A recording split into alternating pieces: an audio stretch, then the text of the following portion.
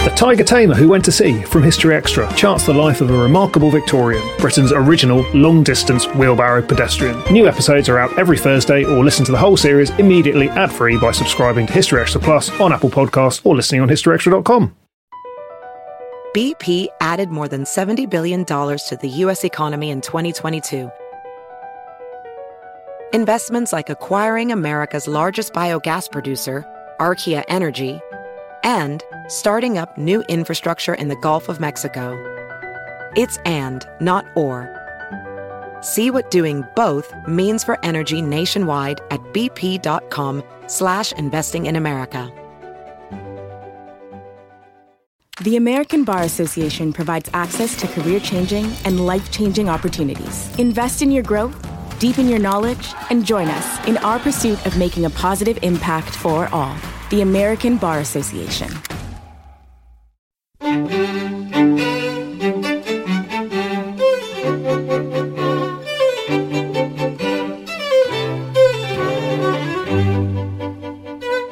Hello, I'm Rob Attar, and this is the first History Extra podcast for September 2012. Here's what we have in store for you this week. The casualties consisted of one man shot in a rude but unimportant part of his anatomy. That was Tim Benbow on the 1942 Battle for Madagascar. They were forced into a passive role by these events, but they were very far from passive women. And that was Sarah Gristwood talking about the Wars of the Roses.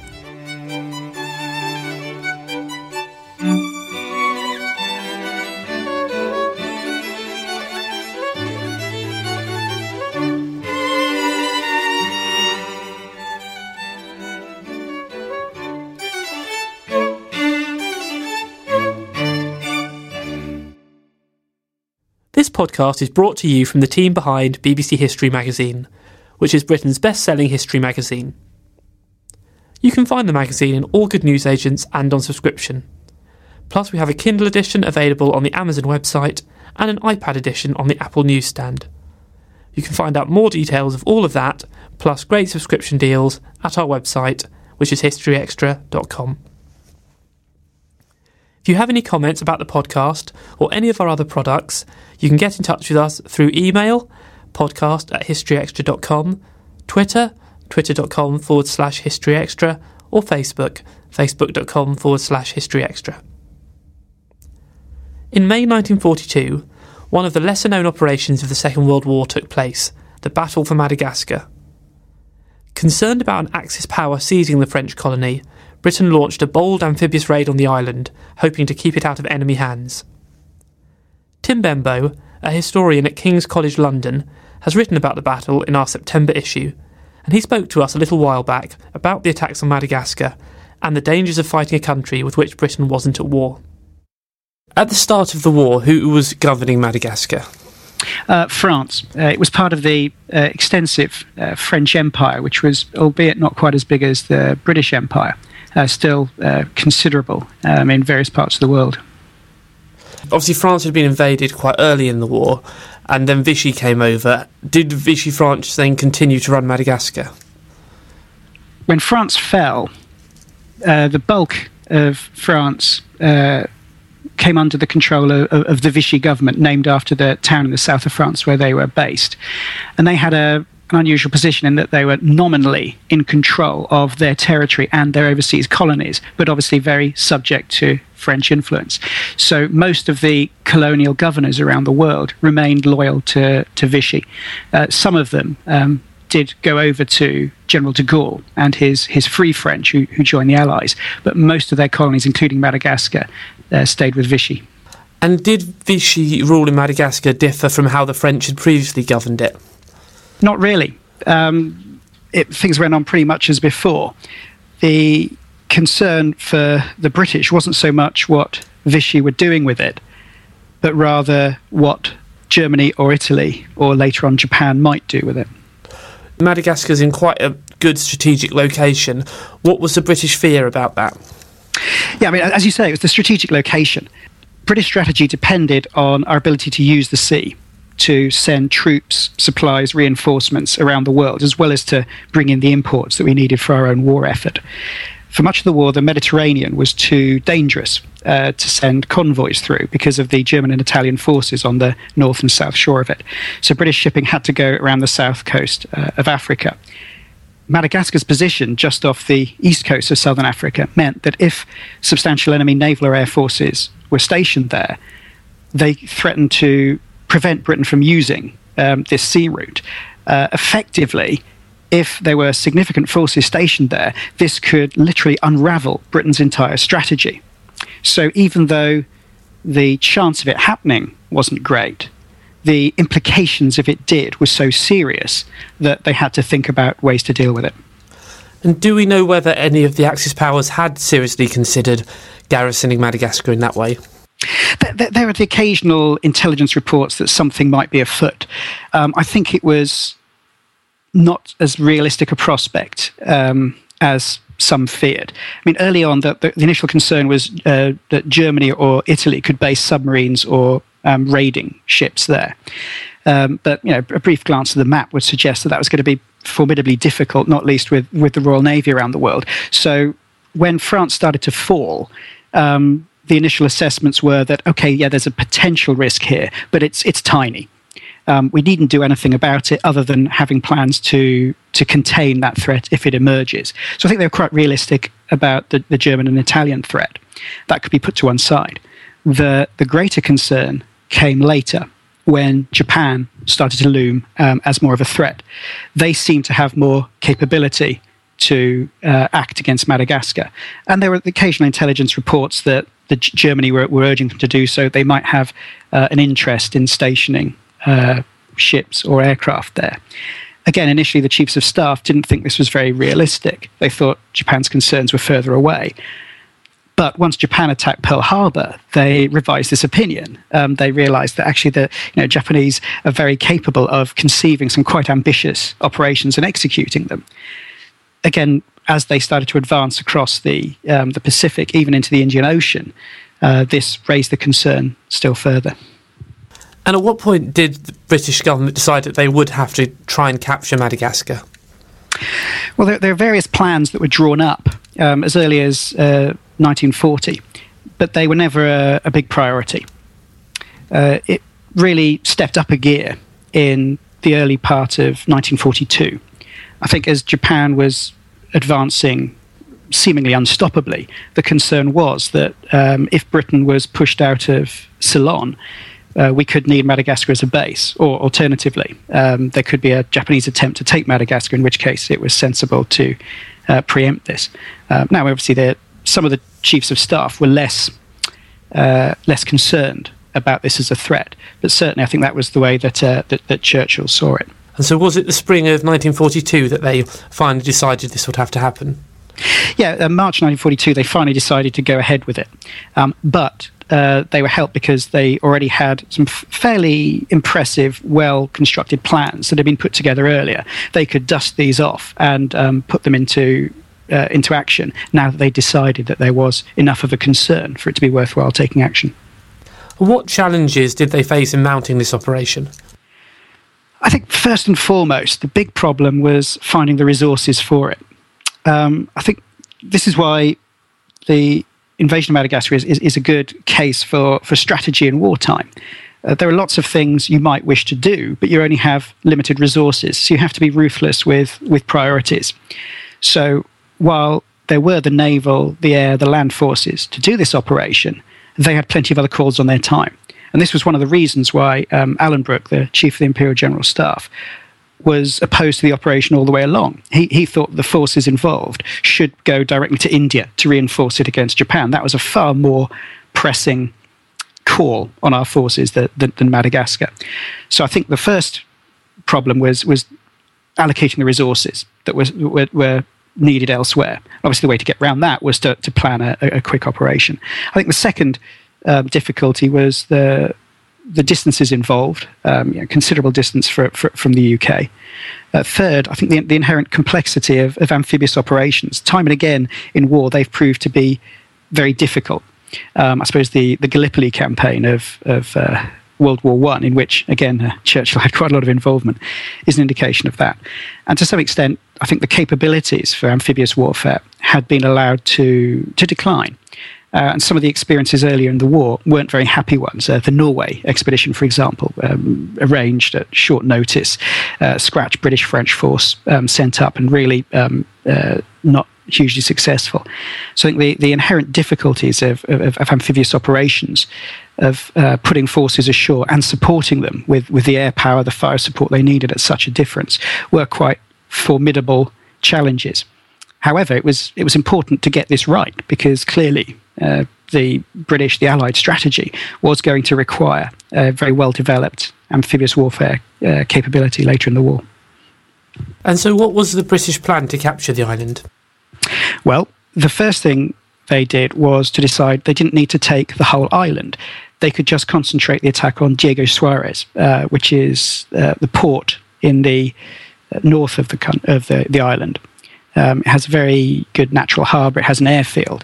The argument was, if we take and hold that, that will be sufficient. The rest of the island we can either leave or take later on as needs dictate and as forces are available. So I think that was the first important decision. Only take Diego Suarez, making it more achievable. The big complication, of course, was that we were fighting against Vichy France, which was a country we weren't at war with. I think when you think about a campaign in World War II, it's easy to think it's just going to be, you've got a clear enemy, go against them with maximum firepower. But with Vichy France, we weren't actually at war with them. So first of all, we didn't want to provoke them into declaring war with us. The Vichy government was collaborating with Germany, but they were holding back in some areas. There were things they could do that would make their position more difficult, so we didn't want to provoke them. Secondly, we didn't want to be killing French service personnel, an entirely reasonable concern. So how do you deal with this when you're fighting a country that you're not quite at war with? The other concern was to make sure that it was going to be a quick campaign. What we cannot afford is to have the forces tied down there for an extended period, because they're needed elsewhere. So the concern about French casualties and the concern to avoid a prolonged commitment both point in the same direction. A smart plan that can use surprise to achieve success by collapsing the enemy resistance. You're not going to destroy their forces, you're going to disorganize them, shatter their cohesion. When they looked at Diego Suarez, the obvious approach was through the main channel on the east coast of the island that gave good access to the harbour. Now, this was obvious to us, it was equally obvious to the French, and it had very strong defences, lots of very well-sited gun batteries on high ground, really dominating that channel. An intelligence report said it's impregnable from that direction. So the planners, if you like, they looked elsewhere on the map, and they realised that Diego Suarez is on the east coast of a fairly narrow strip of land. If they landed on the west of the island, they could then advance across land a few miles and attack the main defences from behind. The west coast of the island was less well defended by the French, so it was attractive to land there. But of course, the reason it was less well defended was because it was seen as very difficult to get to. The channel was narrow, it was rocky, there were uncertain tides. The French believed it was impossible to attack through there. In fact, the gun batteries that they had defending the west coast, their written instructions were, do not even bother practicing firing at night, because you can't navigate this channel at night. So the plan was to land on the west coast, where the landing would be unexpected, then very quickly push in from there to attack the defences from behind. This would mean you could collapse French resistance very quickly, which would mean fewer casualties for them and a shorter commitment for our forces. So that was the plan. What actually happened in reality? Did it work?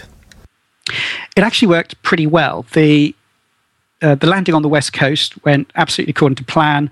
They were helped by a special operations executive yacht that drew them into the opening of the channel. They managed to get off the landing beaches on time without losing any ships, and every beach was hit in the right place at the right time, which coming through the channel they did was a remarkable achievement. And they achieved complete surprise. As I think I said in the article, the French personnel at one of the gun batteries, they were all captured asleep in bed, except the sentry, who was captured in the kitchen making a cup of coffee. I don't think you could get much more effective sign of achieving surprise than that. So that worked very well. What they then did, which was equally important, was they exploited that surprise. in other amphibious operations, it's quite easy to get a landing, to get surprise, and then to somehow lose that momentum. So first of all, they pushed the advance very quickly. Secondly, they used the Fleet Air Arm aircraft operating from the 2 aircraft carriers involved to attack the French Air Force at the airbase and knock it out in its hangars on the runway, first thing. So from the very outset, they were able to exploit surprise to gain air superiority, which gave them a huge advantage for the rest of the campaign. So that aspect of it worked very well. They've landed, they've established themselves ashore, they've got air superiority, various French ships and submarines in the harbour have been knocked out, and they started pushing the advance across land. Now, obviously, as you'll so often see in military operations, things that start off well don't keep going that way. You'll start coming into problems. You'll start getting friction, as the military call it. They got through... The British forces successfully took a series of defensive positions.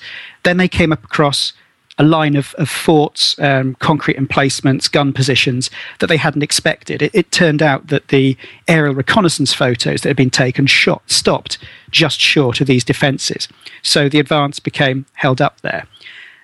This was partly because of a decision that had been taken back in London. Again, bearing in mind the importance of avoiding French casualties. London had ordered the commanders of the operation to get a captured French officer and send him into the town with a demand for surrender, which they did. Now, unfortunately, he was a fairly alert, enterprising fellow, and he pointed out to his superiors that the attack was coming from the direction they weren't expecting. So they were able to man these defences. One of the British commanders said this was an example of a classic error of mixing politics and strategy. But frankly, for London, you couldn't separate the two. So I think that didn't help. So the operation became held up at this defensive position. They tried a dawn attack on the second day. That didn't work. They thought they'd taken heavy losses. One unit went out of contact, and London thought it'd been wiped out. And it seemed to them for a while that they were facing really the nightmare scenario of getting bogged down into a prolonged operation that would tie these forces that were needed elsewhere. So how did they overcome this resistance in the end? Well, the commanding officer of the land forces, who was a major general from the Royal Marines, decided to do two things. First of all, to get his brigades on land to do a night attack against this French position. But in order to increase the effect of that, he decided to do another amphibious landing. And this really was one of the more, I suppose, colourful, unusual aspects of the operation. They got what the Admiral referred to as an expendable destroyer. They got 50 Royal Marines from the battleship Ramillies, that was part of the task force. And they put them on this destroyer. The idea was that it would run the gauntlet past these French guns in the hope of not getting sunk, land the Marines in the town to create a diversion. The Admiral thought the ship was going to be lost. They thought at best half of these Marines would survive. In fact, they were told that when the ship is sunk, not if, when the ship is sunk, try and swim for the North Shore, because if you swim to the south and are captured by the French, they'll probably hang you. So they didn't have high hopes for this, but the idea was, to be blunt, even if the ship was sunk, even if this landing was a failure, it might distract the French defenders. As they put it, it'll take their eye off the ball, turn as many guns possible facing south to face north. So HMS Antony steamed past the French guns, managed to land the Marines in the town, and they did a phenomenally good job of creating a disturbance. They captured the artillery barracks, they captured the naval headquarters, made an awful lot of noise, and it had the desired effect. When the night attack went in against the main French defences, they thought they were being attacked from behind as well as in front. Their morale was also weaker than was realised because of the previous attacks, and the resistance collapsed. So the key thing was the combination of that night attack, but also this Royal Marine landing in the town. Churchill was delighted by it. He called it a daring stroke, a brilliant diversion. I think that's what helped to unlock the defences after the initial setback. And did those Marines actually survive the attack? Well, one of the reports says I'm quoting here, their casualties consisted of one man shot in a rude but unimportant part of his anatomy. Right. Which I am assuming he was shot in the backside. That was all the casualties they took. So they the Admiral's fears weren't realised about their prospects for survival. And what were the casualties overall of the operation? Overall, Britain lost just over 100 killed, about 280 wounded. They lost a minesweeper clearing the minefield, and 7 aircraft. The French lost a few more, French lost 150 killed, about 500 wounded, plus 3 submarines, a couple of small warships, and 17 aircraft. So lighter casualties than in some World War II operations, but still from today's in today's terms, fairly bloody.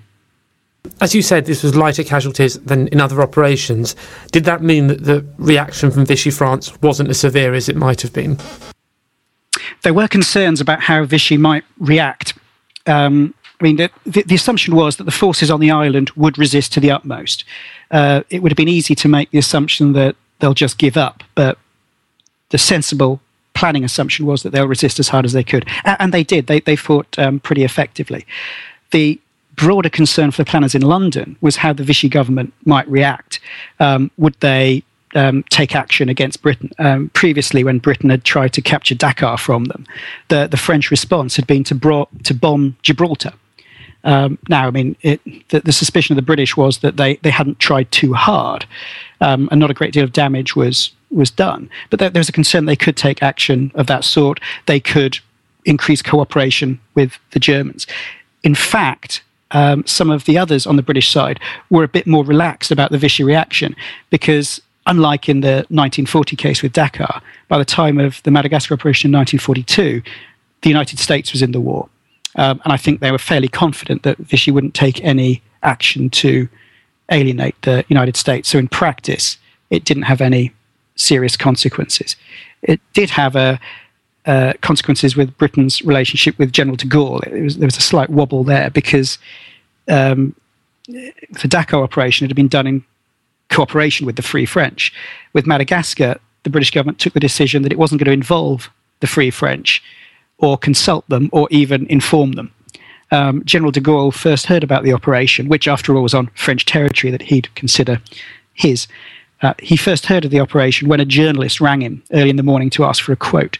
And as you can imagine, he wasn't best pleased. But again, I think he realised where his interests lay, and that, as I said, that only proved a brief wobble in the relationship. Was there any response from the Axis powers to this? There wasn't a great deal that they could do. As I said, realistically, I don't think there were any serious plans on the part of the Axis powers to act against Madagascar. I think that their concerns were elsewhere, so it wasn't very important from their perspective. Clearly, this attack came not that long before some much larger amphibious landings in Italy and in northern France. Do you think lessons from Madagascar were then fed through to those operations? Absolutely. There's plenty of evidence that some lessons from earlier on in the war were applied at Madagascar, including, interestingly, some observations from what they thought Japan was doing with amphibious operations in terms of ensuring surprise, in terms of rapid action and so on. But there's a lot of evidence that the lessons taken from Madagascar were applied in the torch landings in North Africa, then in 1943 in Sicily and Italy and thereafter. Some of the lessons were confirming ideas that were already circulating. So there'd been the idea of creating what was called the LST, the landing ship tank, essentially a vessel that could carry a tank across an ocean and land it on a beach. At Madagascar, they had an improvised test ship to try out the concept, and it worked well enough to show that this was a viable idea. And the LST became an absolutely fundamental part of later amphibious operations. Madagascar also confirmed the need for a headquarters ship to deal with all the communications, all the signalling of operations. I think the other lesson from Madagascar, it showed the importance of carrier-borne air power. How do you conduct an amphibious operation when you haven't got land bases that can support the operation? The Madagascar operation showed that they could take on and defeat a land-based air force, and they could support an amphibious campaign until you get your land-based aircraft established ashore. And again, this proved very important in the Mediterranean later on. Do you think the reason why we should be interested in this operation is because of what it then taught us for later operations? I think that's one big part of it. It was a very important step in the learning curve of amphibious warfare during the Second World War. Not everything went right. I mean, there were a few mistakes made. There were several areas where lessons were taken, where there were shortcomings. But enough of the big things went sufficiently right for it to work. And that, in turn, fed into an improved performance later on. So it was very important in terms of this broad trend of improved capability for amphibious warfare. There are other reasons it's important as well, not least, I think, as an example of the dilemmas for strategy, the disagreements that could be seen between Churchill and Alanbrooke, for example. After the British captured this northern part of Madagascar, did they then go on and take the rest of the island?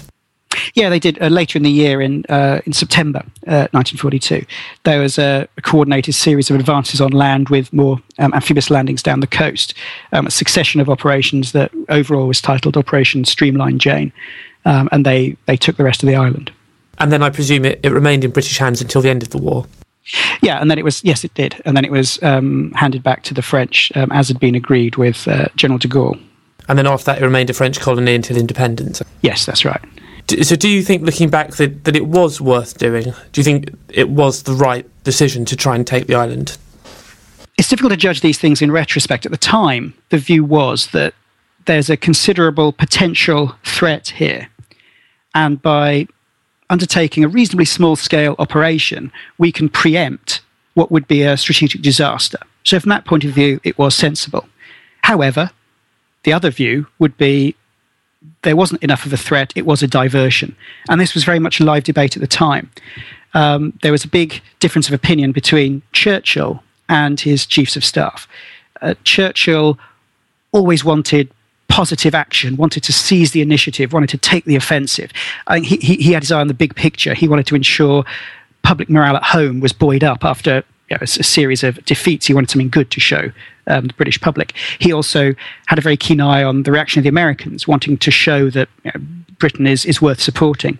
On the other hand, the chiefs of staff had to have the more practical focus on conducting the operations, on dealing with the difficulties involved, of finding the resources, of prioritising resources.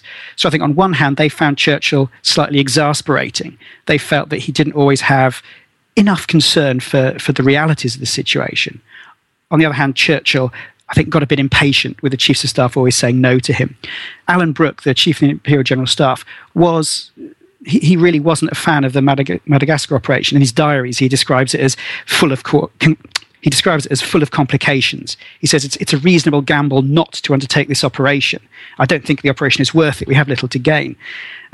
Churchill, though, in these wonderful quotes that he seemed to produce so often, said, we must not lose our faculty to dare, especially in dark days. So on the one hand, you have his vision, his aggressive spirit, seizing the initiative. On the other, you have the more practical concerns of the chief of staff. And it's not the case that one was right and one was wrong. You need both of them. And I think particularly as the war went on, this partnership really matured. And that's why Churchill and Alanbrooke together made the formidable team that they did. This episode is brought to you by ZipRecruiter. Daylight saving time is once again upon us, as is the debate about whether it's truly needed or not. But if you're hiring, it really doesn't matter. Because even though it may feel as if your day is longer, it won't help you find qualified candidates any sooner. There's only one way to do that. ZipRecruiter. Once you post your job, ZipRecruiter sends it to 100+ job sites and then uses smart technology to find people with the skills and experience to match the position. So spring forward with ZipRecruiter. 4 out of 5 employers get a quality candidate within the first day. Try it for free at ZipRecruiter.com/extra. That's ZipRecruiter.com/extra. Apple Card is the perfect cashback rewards credit card. Earn up to 3% daily cash back on every purchase every day. Then grow it at 4.50% annual percentage yield when you open a savings account with Apple Card. Visit apple.co/card calculator to see how much you can earn. Apple Card subject to credit approval. Savings available to Apple Card owners subject to eligibility. Savings accounts provided by Goldman Sachs Bank USA, member FDIC. Terms apply. BP added more than $70 billion to the U.S. economy in 2022. Investments like acquiring America's largest biogas producer, Archaea Energy, and starting up new infrastructure in the Gulf of Mexico. It's and, not or. See what doing both means for energy nationwide at bp.com/investing in America. That was Tim Benbow of King's College London. You can read his piece on the battle for Madagascar in our September issue, which is still on sale in print and on the Kindle and iPad. Also in this issue you'll find articles on the Vikings, the Home Front and German nudism, among other topics. Before the next interview, here's a quick reminder about a couple of lectures we're putting on at the British Academy in London over the next couple of months. On Thursday the 20th of September, Tracy Borman and Mark Morris will be discussing the Norman Conquest. Then, on Thursday the 18th of October, Lawrence Rees and Ashley Jackson will be considering two Second World War leaders, Hitler and Churchill.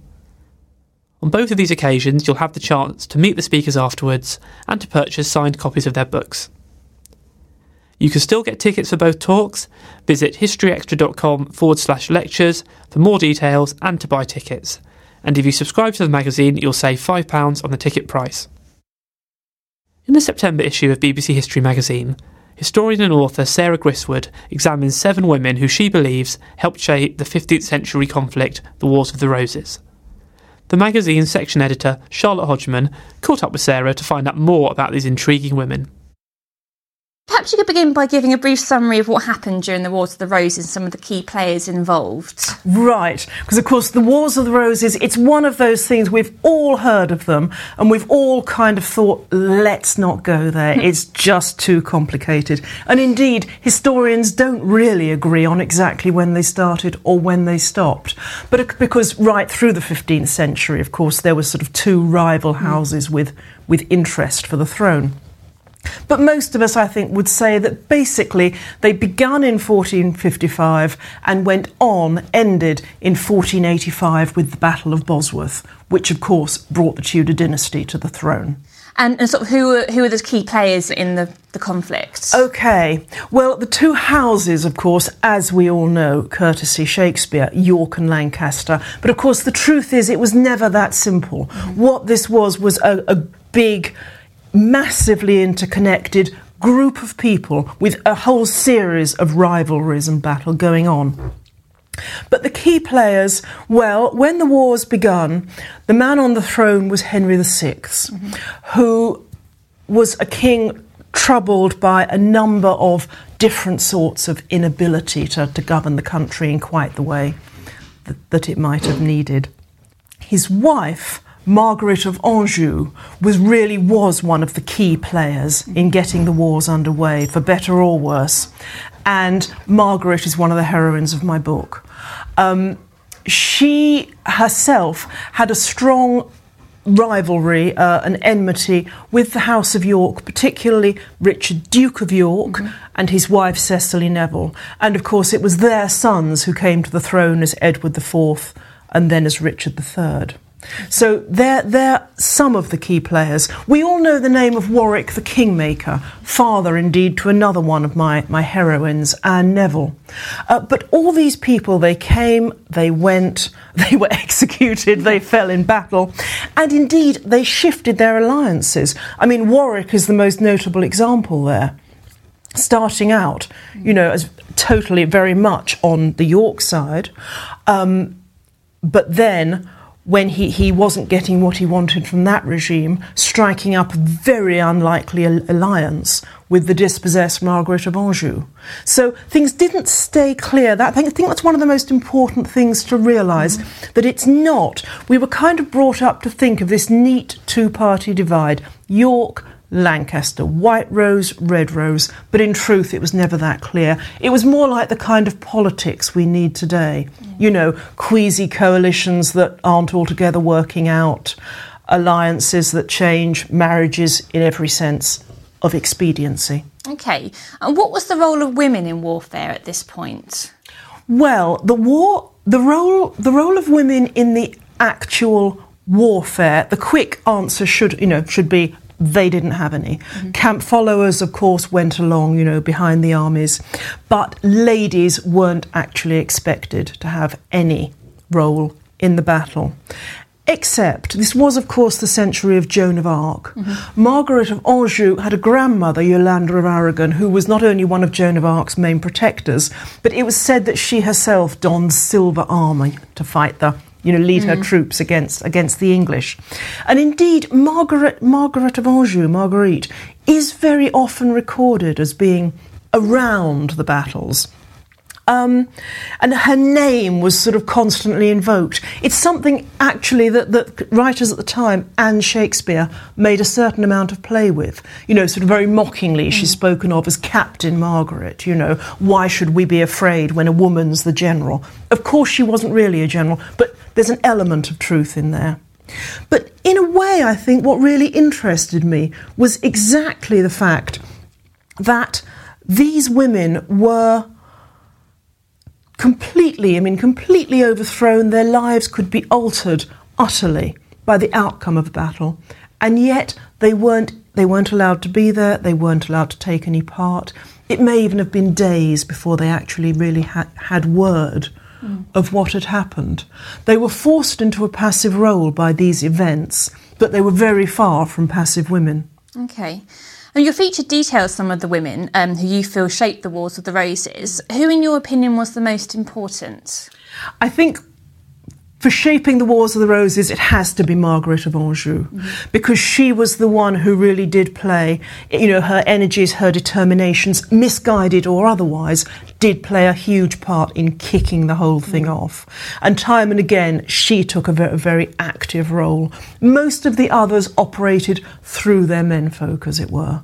Women were very important in ending the Wars of the Roses, the allegiance between Margaret Beaufort, Henry VII's mother, and Elizabeth Woodville, mother to Elizabeth of York, making the marriage between them. That, in a sense, is what really ended the wars. But that was more a kind of quieter, more traditional sort of role. So would you say it's Margaret who you admire in the... I think there's two I admire. And oddly, I think it's two of the Margarets. Margaret of Anjou, yes, I do admire. She was often blamed and vilified. I mean, she's called the she-wolf, the tiger's heart wrapped in a woman's hide. But in some ways she was only responding to the situation in which she found herself.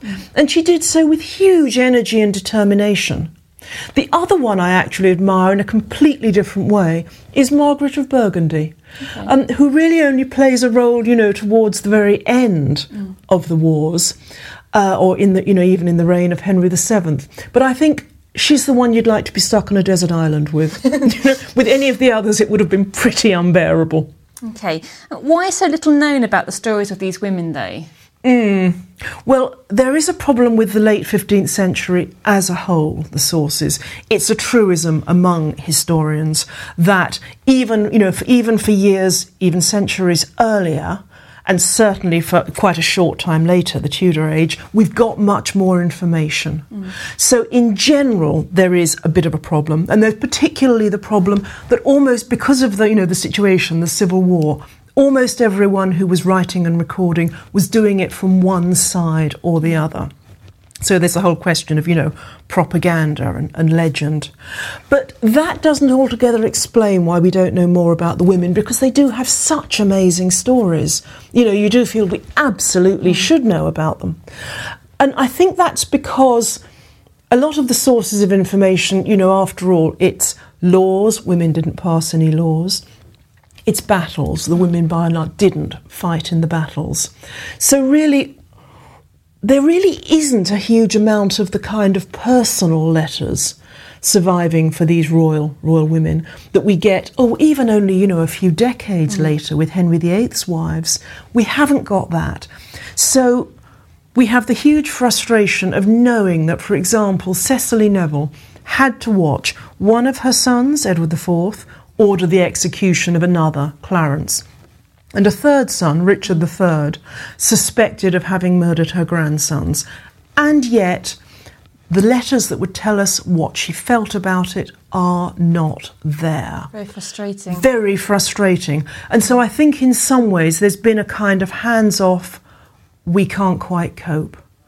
And that's a pity, because the stories are extraordinary. Is that what interested you in this topic? Is that Yes. why you decided to research? Yes, that absolutely is. You know, I couldn't believe that there were such amazing tales, and yet most of us knew so little about them. And I couldn't quite bear to just leave it at the records of battles and, you know, battles and laws, not try to see what we could piece together. Yeah.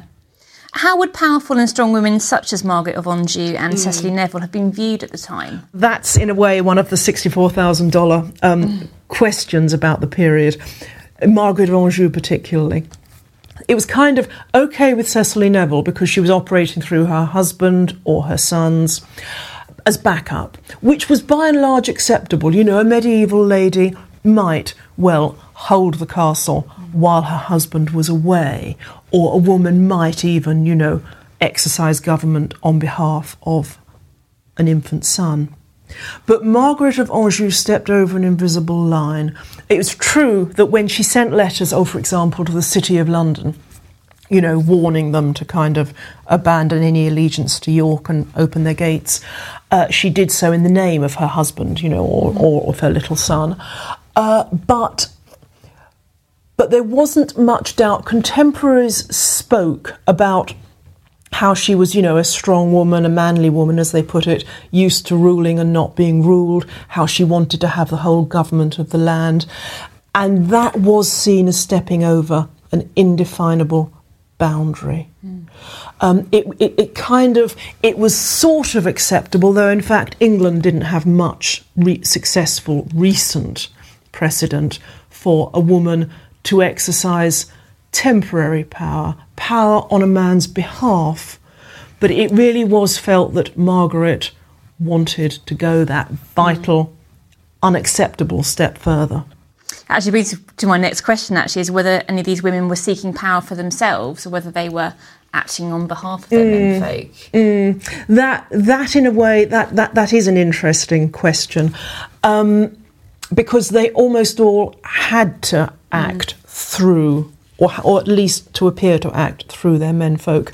And indeed, that is in many ways true. I mean, Henry Tudor, came to the throne, well, right of battle, you know, he'd won Bosworth, the right of his wife, the woman he was about to marry, Elizabeth of York, though he played that down, but also, of course, through his inheritance, his bloodline from John of Gaunt. But that came through his mother, who was living, and yet it never seems to have occurred to anybody that Margaret Beaufort, and God knows she was a strong enough woman, but it never seems to have occurred even to her to try and claim that power for herself. And yet, of course, the amazing thing is it's only in the next century. It's Margaret Beaufort's granddaughters, Mary Tudor and Elizabeth Tudor. It's very interesting how much had changed, how fast. In such a short amount of time. And do you think historians are right to dismiss Elizabeth Woodville, who was the wife of Edward IV, as merely a shallow woman? No, I don't altogether. I can see where it's coming from because, as so often, there are some questions about her behaviour. When she married, when she made this very controversial love match with Edward IV, you know, everyone tut-tutted. Many of the older nobility objected to the way her relations, you know, all came to positions of power. So there's a bit of sort of reputation for cupidity there. And then after her husband died, she went into sanctuary with her daughters, with her younger son. But she allowed her younger son to come out and, you know, into the custody of Richard III, and as we know, the princes in the Tower, then disappeared. And yet, nonetheless, there she was in sanctuary with her daughters, but still, some months later, she allowed her daughters to come out and to feature in Richard's court. And everyone, I think, has kind of said why. And there has been almost a popular assumption that she must have been just, you know, so venal, so stupid. In fact, of course, she had very few other choices, and there may have been all sorts of other things going on behind the scenes. Yeah. Do you think some of our views of these women have been shaped by Shakespeare? in his plays. Yes, absolutely. Not least because that's really everything that an awful lot of people know about them. And of course, Shakespeare's perceptions always do stick with you, and they're, amazingly riveting. But nonetheless, he does, of course, why shouldn't he, play with history to a huge degree. I mean, the most famous example is probably the big Richard III, where he has Lady Anne Neville, lamenting her dead, one husband, Richard III wooing her, over the very sort of biers of her dead husband and her father-in-law. And of course that's not how it happened. The timescale is massively out. Yeah. And Margaret of Anjou comes back as a kind of vengeful ghost to curse everybody, whereas in fact she'd long since gone into French exile and died. But the perceptions, yes, they have influenced, because the whole thing about fictional writing, if you like, dramatic or prose fiction. And indeed, I heard Philippa Gregory speak about this once in a talk about her novels about the women of the Wars of the Roses. Fiction or drama it can't have footnotes. It can't have on the one hand but on the other. So Shakespeare's perceptions come down hard and strong one way, and then that has to be it, really. Of course, there's a million subtleties within it, and the wonderful lines of poetry and so on. But I think, in some ways, for the women, it is a shame that those are the only perceptions that have stayed with us, because although they do them justice in one way, they don't necessarily cover all the motives. And which of the women do you think has the most unanswered questions? Which are you most curious about still? Oh, that's interesting. No doubt at all, actually, it's Cecily Neville for me. I write about 7 women on the whole. Now, Margaret of Anjou, we do know quite a bit, reigning queen. Margaret Beaufort, we know also a good deal because, by the reign of her son Henry Tudor, records were getting better. Then there's the 2 Margaret of Burgundy also, and the 2 Elizabeths. So that leaves the 2 Neville women, Anne Neville and Cecily Neville. Now, I can sort of resign myself to not knowing that much about Anne Neville, and she does come over as being a fairly passive character. But Cecily, proud cis, as she was called. First of all, there were the allegations, the rumours, or later rumours, that she'd had an affair with an archer called Blayborn, and that, Edward IV wasn't even the Duke of York's son. There's the question of where she did stand and what role she took in the whole Clarence thing. There's the even bigger question of whether she played an active part in her son Richard's takeover of the throne, and if so, why? And with her, there's no doubt she was a forceful character. I mean, a high-spending, proud, famously beautiful, active. When her young son Edward IV first came to the throne, it was her he told, and he had to march off to battle. He told the burghers of London, that my mother will give you the orders, basically. So she was anything but a cipher, and yet there is so little we know. She's the one where I'm just burning for someone to find an undiscovered cache of papers somewhere. I don't think it's going to happen, unfortunately. But if one could sort of step back and have a 5-minute conversation, she'd be the one. That was Sarah Griswood talking to Charlotte Hodgman. Sarah's book, Blood Sisters, The Women Behind the Wars of the Roses, is published now by Harper Press. And as I mentioned, you can read her article in our September issue. And that's about it for this week's episode. We shall be back next time to discuss disability in history and to find out why merchants may have been responsible for the recent global economic crisis. And in the meantime, do keep an eye on our website, historyextra.com, where you'll find blogs, quizzes, galleries, and a whole lot more. Plus, don't forget you can find our Kindle and iPad editions on the Amazon website and the Apple newsstand, respectively. The History Extra weekly podcast is recorded in Bristol, and it's produced by Dave Gibson.